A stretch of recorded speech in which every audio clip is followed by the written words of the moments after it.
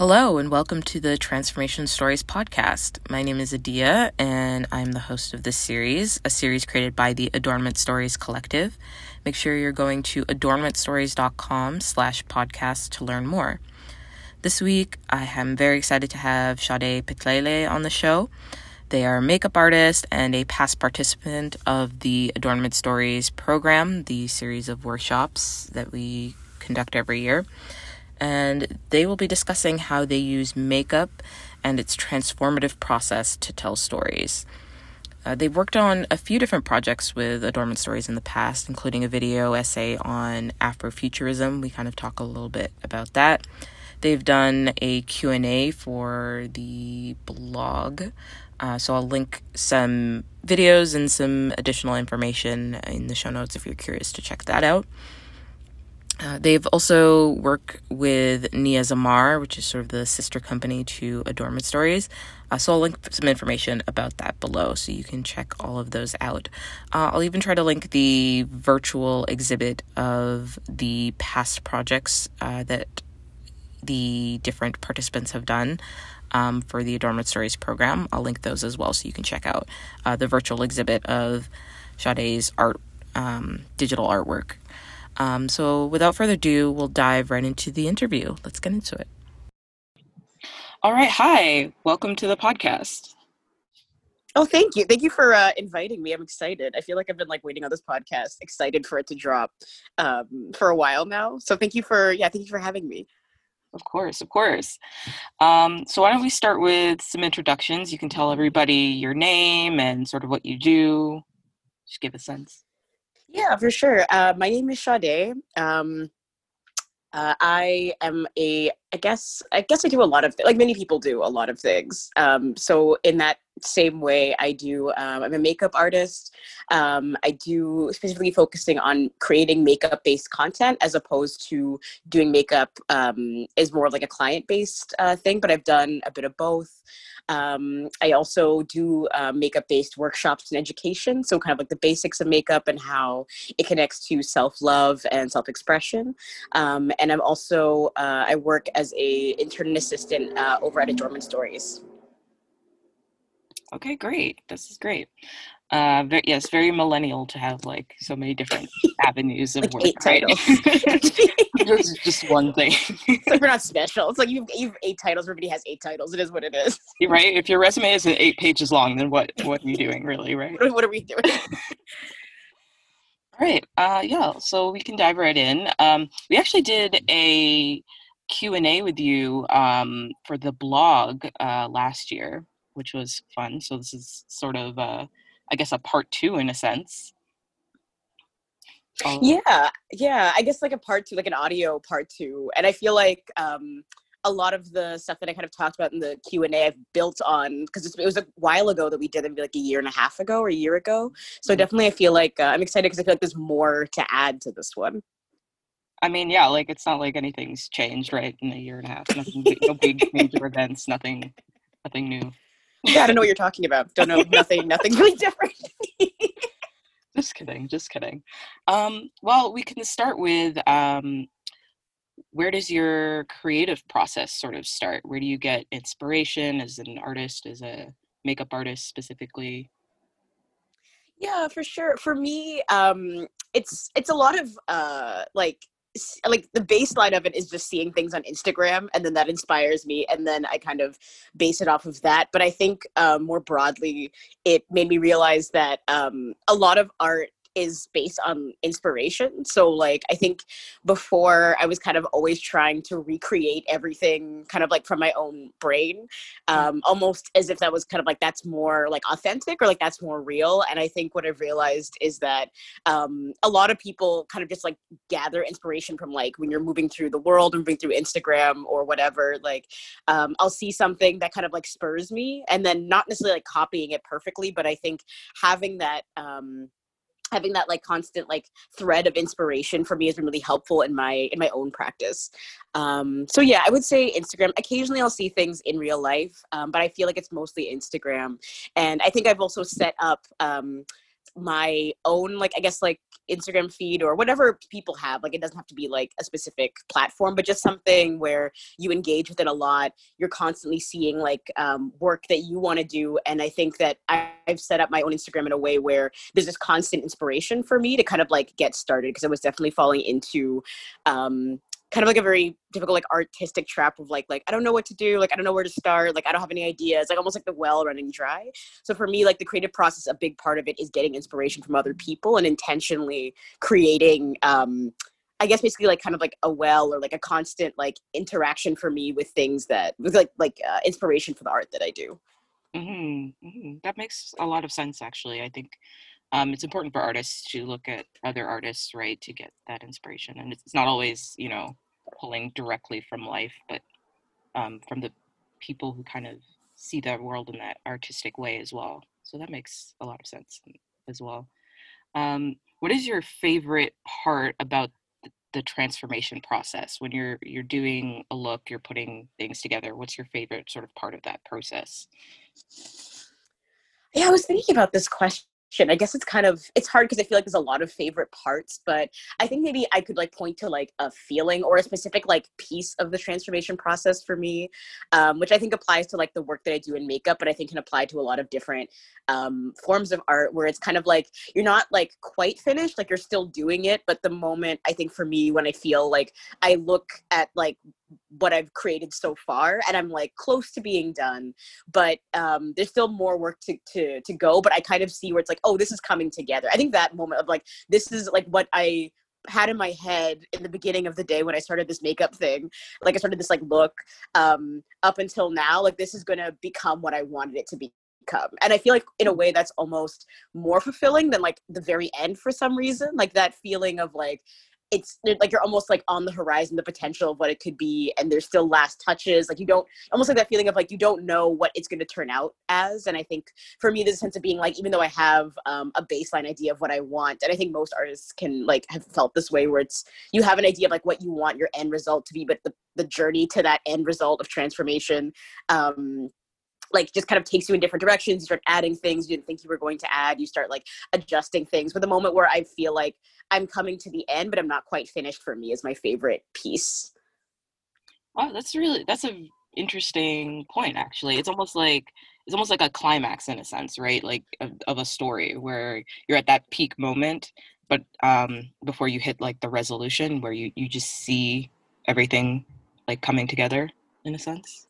Yeah, that's a really good way to put it. It's like not the end of the story. It's not the end of the movie. So it's not like that final like and then there's that wrap up, but it's kind of like the biggest piece is like it's happening in that moment. Maybe that's what it is. It's just very like exciting. It's very like fulfilling, and I think that the end is very satisfying and very like oh, I'm done. But there's something about that moment of like the potential of the end of like what it's going to become that is just so exciting to me.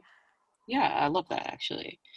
Um, Actually, that kind of leads into one of my questions is, would you consider makeup a form of storytelling, and how so? Yeah, I guess I asked this question too, and I feel like I think about it as, I guess that there's, my first thought when I read this question was like the kind of the more obvious or like idea of makeup as storytelling, which is like kind of like cosplay or costumes or things like that, which I get a lot of inspiration from for my own work, even if I don't do full maybe like costumes or entire maybe like recreating a character. I really draw from the idea that like makeup is supposed to kind of at least bring a story to your mind, like even if like it's not telling, even if you have a story that it's trying to tell, when people see it, kind of like any other art, they create a story of kind of like what, like I guess what they're visualizing. So when I think about cosplay or costumes or like had Halloween or whatever, when you kind of create a look, people look at you and they almost know, they not only know what you are, but the different pieces, the small details that you put into it all work together to create like a story, I think, in that person's mind. So I guess for me, I was kind of struggling with how the two things connected, because I knew that they do connect. But I guess I never really thought about it. But I think the first thing that came to my mind was things like costumes. And I think what's nice about more like costumey makeup, for me at least, that it's more costumey, but isn't necessarily like a character that people recognize or even a character that exists. It's just kind of creating something, is that people have an idea of what I was going for, but they can kind of like imprint their own story on a look. I guess an example of that would be I remember one time I did like a makeup look where I painted myself blue, and I kind of like, I guess, became like an alien kind of thing. And I painted like moons and stars, but also just kind of like things that are reminiscent of makeup that we wear now, like kind of like brows, like lips, things like that. And when people responded to that, when I posted that photo and people responded to it, I just got a variance of like what people thought that this character was. And I guess in this moment, I'm realizing that it's storytelling and that like it creates a character. And I think when we see characters that don't have like a backstory to themselves that we know, we kind of create that. So I think it's, I guess the pieces that I'm kind of like, I'm going a bunch of different directions with that, but I think my main takeaways or like my main thoughts around storytelling, makeup as storytelling is, it's really useful in creating almost like characters or otherworldly beings that we're not used to seeing in real life. And the story kind of comes from that character, what you are trying to exude from that character, what people kind of take from that character, what they perceive it as when they see you. Yeah, I think that actually does make a lot of sense. Like there's more to it behind, or it's what the audience is also adding to the look, and also where you're pulling that look from. All those elements kind of shape a story and a character, and a direction for the look itself, right? Mm. Yeah. So, speaking of sort of storytelling and like that makeup process and that journey, you developed a video essay on Afrofuturism where you talked about the history and relevance of that genre. What was it like to take on that kind of project? Because in a sense, you really are telling a story literally with your voiceover kind of explaining the process of the look and why that look is relevant. So what was it like to make that kind of project happen? Yeah, it was exciting. It was definitely exciting to take on that project because I think it's something that I had an interest in. Like, I feel like I really like the idea of Afrofuturism. I didn't know much about it until the past couple of years.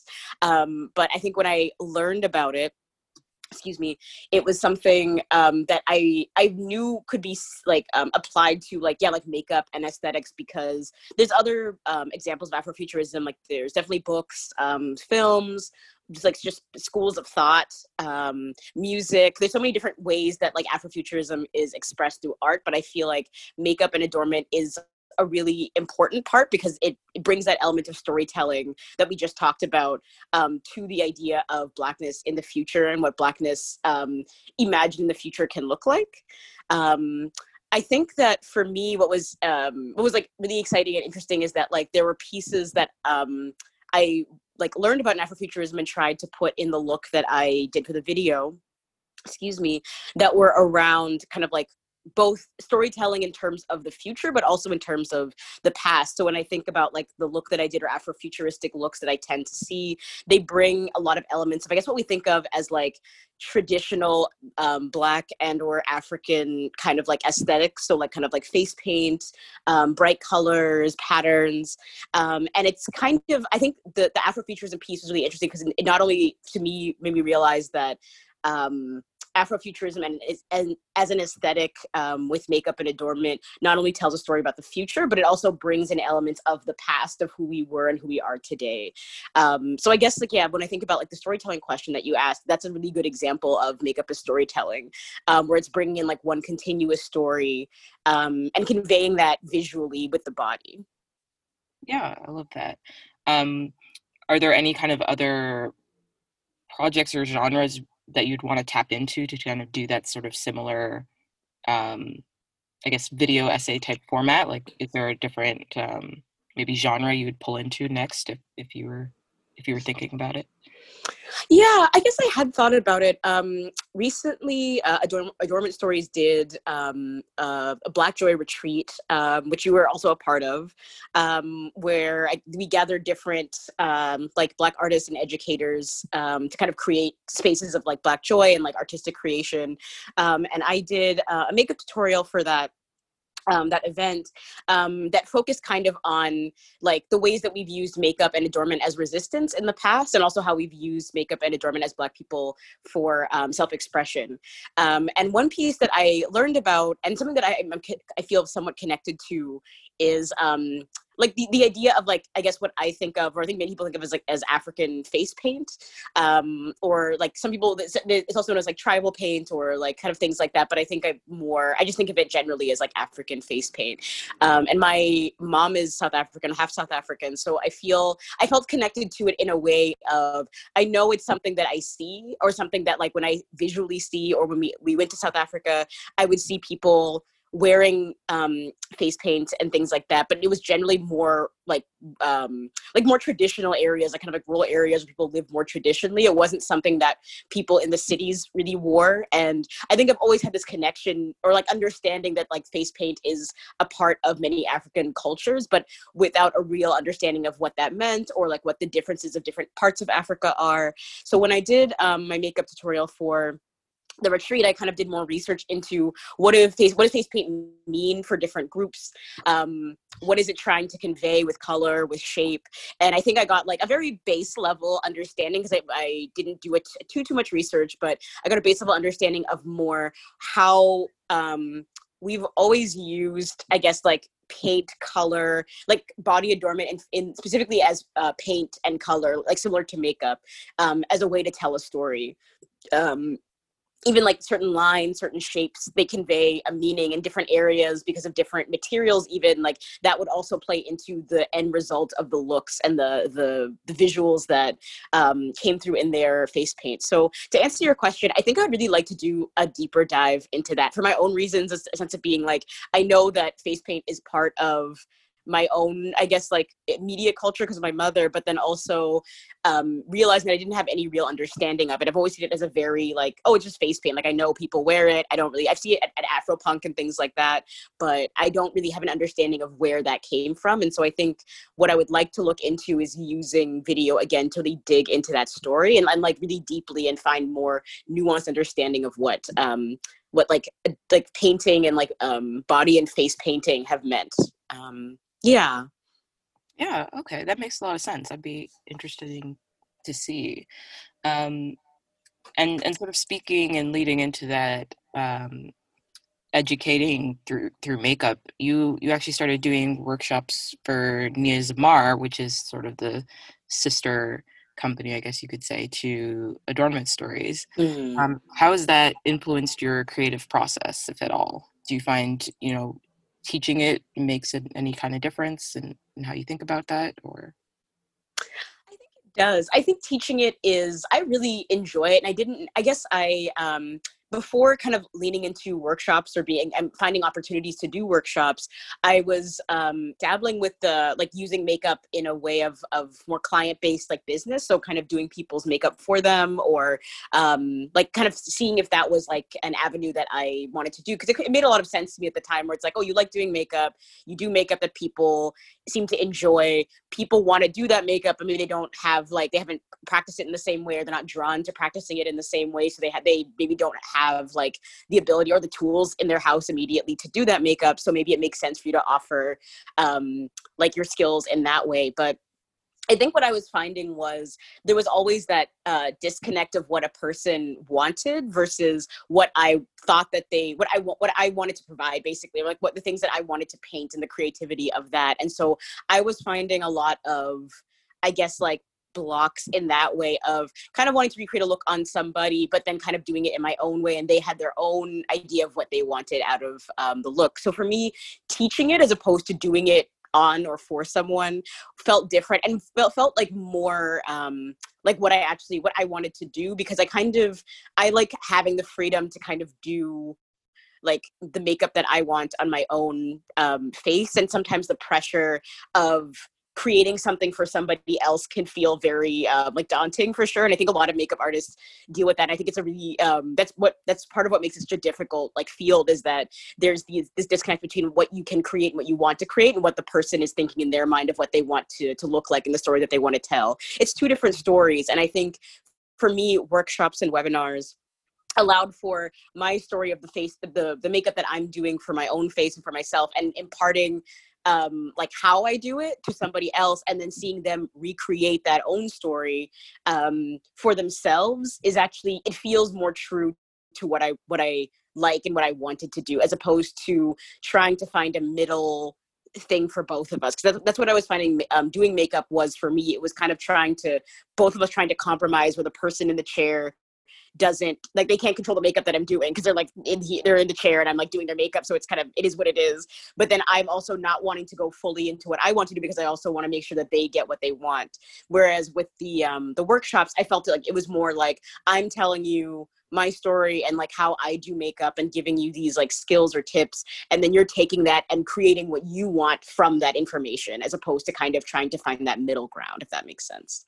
Yeah, that actually does make a lot of sense. It gives people the freedom to take what they want from the experience that makes sense for them, while you still get to maintain the creative idea that you were attempting to translate in the first place. So Yeah. yeah, that makes a lot of sense. So what advice would you give to aspiring makeup artists, people who maybe want to check out those workshops or don't know where to start with creating a look? Yeah, I guess the one major piece of advice that I think got in my way, for sure in the beginning, and I think it's in a lot of people's way when I talk to them, is that it's okay. It's like kind of removing the pressure from it. 'Cause I think makeup, especially now, I would say maybe like this past decade, like the tens or whatever, has been a very big like explosion of makeup, like makeup tutorials and makeup like influencers and makeup products. Even just like there's so much more. We see it so much more often, and I think that's great in a lot of ways. I think it means we have access to different kinds of makeup that we didn't have before. Like we have access to more creativity and like more freedom to do kind of like what we want, because it's just like more options and more more resources or pieces of education that people can use to get started. Like for me, I didn't really go to beauty school or makeup school or I didn't do any cosmetology based program. I kind of just taught myself with YouTube, because when I was in high school, that was kind of the beginning of like the YouTube I guess like makeup blogger kind of thing. And in a way, I feel almost lucky in that way, that was kind of like the time that I came up in, because it was a time where we still had access to like the tutorials and stuff, those pieces of information, but the piece around kind of like trying to sell something hadn't really come in yet, because it was new. Whereas now, especially when I work with people who are a little bit younger, who maybe came up in like a time where there was already an established like makeup tutorials are a thing, they're a moneymaker, like there's a ton of tutorials, there's people who are influencers and like they're known for doing makeup and I'm following them.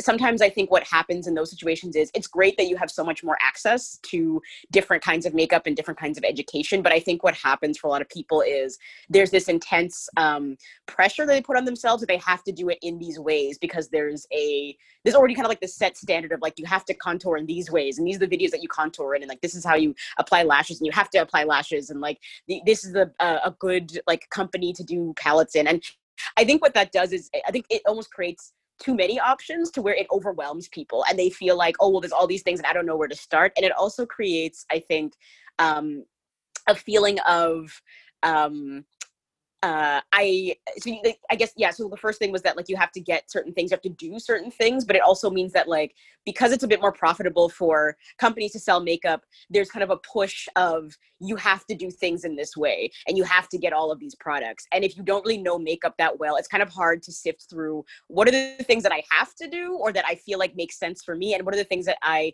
actually want from my makeup look. So I guess I go into that because I think the advice that I give is to just take the pressure off, and also it's okay to start slowly with a few things. And I think that helps both with feeling overwhelmed by the process, but I think it also is useful because you are not spending a lot on things that you actually don't want, or maybe you're spending a lot on eyeshadows but you realize like I actually don't like applying eyeshadow, I don't want to wear eyeshadow at all, or I'm spending a lot of money on contour kits or things like that and it's like I actually don't care about contouring, I mainly want to do like blue face paint. Like I think starting off with a few small things and kind of, and also the last piece of advice that I would give is thinking about like the aesthetics that you want, and instead of focusing on tutorials, focusing more on finding pictures or images or pieces that you're drawn to that you really want, and then honing in on those, as opposed to maybe finding really general tutorials around doing your makeup amazingly, or like kind of finding the things that speak to you and then focusing in on content around that. And I think that for me, when I learned those pieces around focusing into the things that I want, going slowly and being okay with that with a few products, and like not kind of like, I guess not necessarily like feeling like I have to do all of these steps because that's just what I've been taught is how we do makeup. I really was able to really like enjoy the process more, and to it also like helped with feeling overwhelmed, and definitely helped like with money because makeup's expensive. Like this, it's like there's a lot of makeup out there, and that's the last piece too, is that like makeup does not have to be the most expensive thing ever, especially now that we're in a time where, because there are so many products, there are many products that maybe they're advertised like this is way better than this one because it's more expensive, and I don't necessarily think that's true. So that's the last piece too, is within your budget, don't feel like you have to overextend yourself, both like stress wise and money wise, to engage in makeup. You can just start wherever, and that's okay. Wow, that's actually really great. Okay. Thank you so much. Where can people reach you? Yeah, for sure. So on Instagram, I'm at sade.makes.art. Instagram did take my old account, so there's not much on there right now. It's definitely a starting from scratch. After everything was taken from me on Instagram. But definitely feel free to follow me there. There will be more makeup content coming to that page soon. I also, you can definitely find me on adornmentstories.com. There's work that I've done there, and also like ways to contact me through that. And as well as miazamar.com, because it's also, that's where I do a lot of workshops and just like create content through that platform. So those are the three places you can find me. Great. And I'll make sure to link those for people to get easy access. Well, thank you for coming on. This has been great. I've had so much fun. You're going to have to come back for sure. Do this again in a year because, maybe things will change. Maybe they won't. We'll see. Yeah, I mean, like based on this year, I feel like they probably are going to change again. So yeah, you'll have more to teach, yeah, you'll have more to talk about. It'll be fun. It'll be fun. It'll be fun. Thank you so much for having me. I'm so excited to see like what other guests you have and listen to other podcasts. I've been really excited for this podcast to like begin and like to be able to like to listen in. So I'm so excited to see future episodes, and thank you so much for having me. Absolutely, me too. I'm having fun seeing it come together as well. So I can't wait for everybody else to get to hear them. So again, we'll have to have you back soon. Thank you so much. Thank you. All right, that concludes our time. Thank you so much for joining us. Be sure to follow Adornment Stories on Instagram and Facebook at adornment.stories, and head over to adornmentstories.com/podcast for more details about the podcast. We will see you next week. Thank you so much. Bye.